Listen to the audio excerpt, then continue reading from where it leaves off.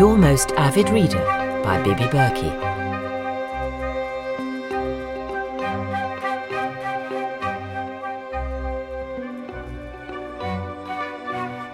The Women in the Woods, Chapter 10. On the last night of August, a gentle rain fell just as the darkness came, almost like a curtain dropping and marking the close of the day.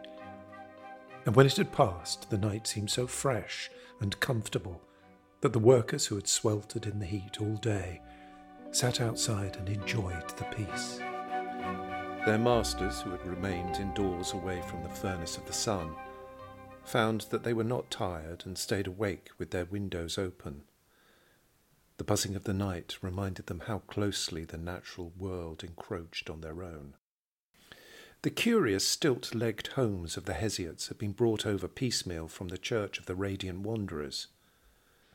Now the women were busily re-erecting them by moonlight on a half-acre of scrubland to the east of the pig enclosure. Their leader, Elizabeth, held up roof beams, despite being nearly 3 months pregnant, and all the while she brought out the laughter in her people with secret jokes. At least 6 other women in that diligent little tribe were in some stage of pregnancy. "I think they actually enjoy it, the carpentry," mused Nathan gently, stopping to straighten his back for a moment. He was helping with the construction and enjoying the music of their laughter and the occasional eruption of song. Beside him was Dominic Hadley, largely useless at this kind of employment, but keen to be involved.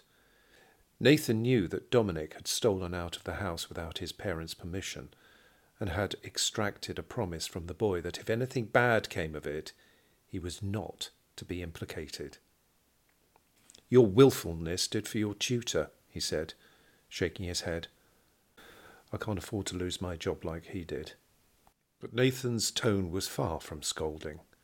He couldn't remove his gaze from the Hesiate leader, who would occasionally look up from her work, meet his eye, and flash back something that Dominic read as fond defiance. As he walked disconsolately back to the big house, Dominic saw the girl in the pale blue dress, the velvet ribbon at her throat, standing at the very point where the true countryside ended and the landscaped garden began. His heart leapt. "I won't go back, ever," was all she told him when he arrived by her side. He soothed her. "Then come with me," he said.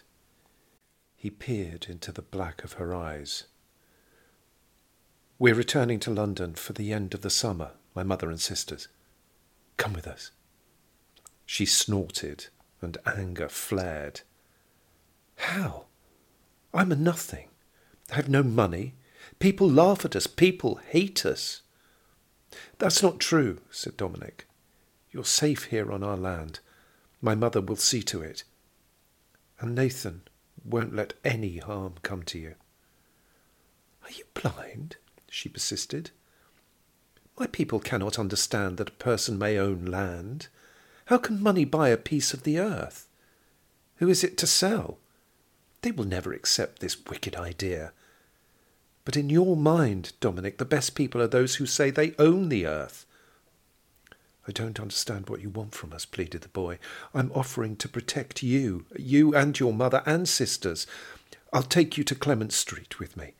We shall have the rest of the summer to ourselves. In the city we can become lost and anonymous." She eyed him suspiciously.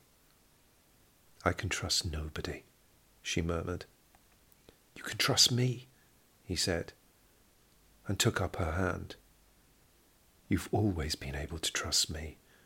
Always." When Nathan got back to his cottage, his mood was light and happy. He was going to have a child.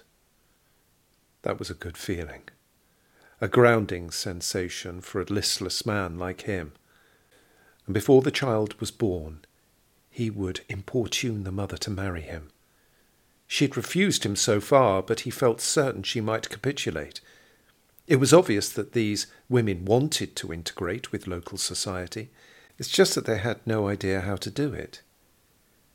He and Elizabeth would show them how, by settling happily and rearing a family. "How dare you?" came a voice from the gloom of his cottage. He stopped in the open doorway. "How dare you tear my heart in two?" "You've never spoken of hearts before," he told Anne Hadley. She stepped forward so that he could see her outline against the meagre moonlight. "We had no need to discuss hearts," she shrugged. "I assumed yours was as closed as mine." The mistress of Hindwold moved closer to him and lowered the hood which had been obscuring much of her face. "But now," she continued, "now I've discovered that you fathered a bastard with a gypsy. I found that my heart was perhaps not quite as close to you as I thought. You see, Nathan, it rather hurts to have heard the gossip about you from my own maid." She reached out and laid a hand on his chest, observing him a little too coldly for a lover. "I have every intention that you remain as useful to me as you've been these past years, and you will start to show that usefulness by dropping that peasant girl." "She's not mine to drop," he replied, and knew as he said it that it was truer than he had ever admitted to himself. With his soul sagging, he implored her, "Leave 'em be." A smile darted to her lips. "Oh, you think they're the good people, do you? The righteous ones? Even Harrington didn't believe that." "Oh, Nathan, innocence is just another word for stupidity. The good folk of this world simply disappear, and deserve to. It is the successful ones, like my family, who make their mark. You are wise to hang about our necks and benefit from our success." "From your wealth," he muttered. "Wealth comes of success. These good women, as you see them, are fools and deserve what they will get. Their honesty and distasteful candour will get them nowhere. They deserve to fail, to disappear." "Is obscurity such a bad outcome?" he wanted to know. "My children will be worth something. Yours, via these nomads, will be worthless." "I don't seek fame nor money," he said. "I dare say you think me a fool, but I know good folk when I see 'em." But she merely smiled fondly at his idiocy. Why expect him to understand? And leaned beyond him to close the door and stop the world outside from knowing their vulgar truth. Once, as I lay in his arms, the sun pouring through my open window and across our faces, I had the feeling that there was nothing else but this. I had to laugh, and I may have laughed heartily and honestly for the first time since childhood. I lay across him, and I was convulsed. It was a kind of deviant happiness, a shocking purity of sensation. We were alone in the sunshine. Doesn't that sound good? He was puzzled, and I remember him attempting to look into my face and to understand, which made me laugh all the more. I wanted to infect him with my laughter, to join me. But all he said was this: "I don't really like you." I stopped. Not out of shock. No, just because I was suddenly embarrassed that he might have misinterpreted my laughter. He was holding me, after all. His arms were wrapped around me. He was possessing me. "You don't have to like me," I said. "Liking and love don't need to coexist. I suspect love is all the better for a sprinkling of dislike." "I love my wife," he said. Don't think I was upset.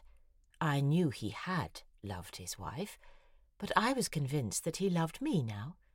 He was in turmoil. This was the first stage of falling out of love with his wife. You hold it against the bringer of the turmoil. "You don't do this with her," I said. "This, what we've just done, what we've been doing for weeks, or not in the same way anyway." "We won't do it forever," came the simple logic, and that's when I cracked. Not visibly, not in front of him, but that's when the terror struck. I knew then that for him, this could all be a passing entertainment, a momentary madness. But for me, what was it for me? I genuinely loved the man. I wanted him. He possessed me. Why? Why did I want him? Men had always wanted me. Why did this one hurl me towards oblivion, towards total collapse, without so much as a whimper from me? I can't really explain it. It all caught me off guard. He was more candid, more controlling, more arrogant than even I was. That hideous mix might have put other people off, but not me. It was positively alluring to me. He was the one, I was sure of it, the one that fitted with me. And so it was impossible that he fitted with his wife. His coming to me was a cry for release. I would release him from the stagnation of his life with that woman. He had children too. How evil of her to force him into such unwanted responsibility. With me, he would have only pleasure and release. I would ask nothing but for all of him. I said to him, "Stay with me, leave her, I'll give you everything. I will give up everything for you. We can be like this forever." Just writing that last sentence makes me shudder. I listen to myself saying it there, to him, in my bed, in the promise of that sunshine, and I wonder at myself. I'm not ashamed. I'm not embarrassed. I just wonder at myself. "Would you give up your writing?" he asked. "Like a shot," I said. And then I asked, "Do you want me to? Is that what you want me to do?" And at last he laughed. "Why would you give up your writing for me?" He moved away from me, sat up on the edge of the bed. I loved the bend of his back, his shoulders as smooth as planed wood. I loved to touch his pale, freckled skin. I loved how tightly it fitted all around him, how hard it was against the drooping softness of my breasts and my stomach. Those differences felt right. Because you just asked me to. Because I love you. In films, that first utterance of a declaration of love cranks the action onto a different plane. It certainly did for us. I realized at once that it wasn't what he wanted to hear. He reached down to the floor to pick up his t-shirt. "I don't want you to give up anything for me. All you must give up is me. Someday, very soon." I cried, and he didn't. As he dressed, this is what I said to myself. "When you leave, I shall do all I can to find out your address. It won't be hard. And when I do, I shall get dressed, and I shall catch a train, and I shall go to your house, and whether you're there or not, I'll tell your wife that your marriage is over, and I will free you, and the rest doesn't matter." He had some tea in silence, and then he left. As he stood in the doorway, I caught him round the waist and pulled myself up to him and kissed him, and he kissed me back, after a fashion, and said, "Don't know when I'll see you next time. I'll work something out." I said to myself, "You'll see me very soon, very, very soon, my love, and then I shall release you." I would release him into captivity with me.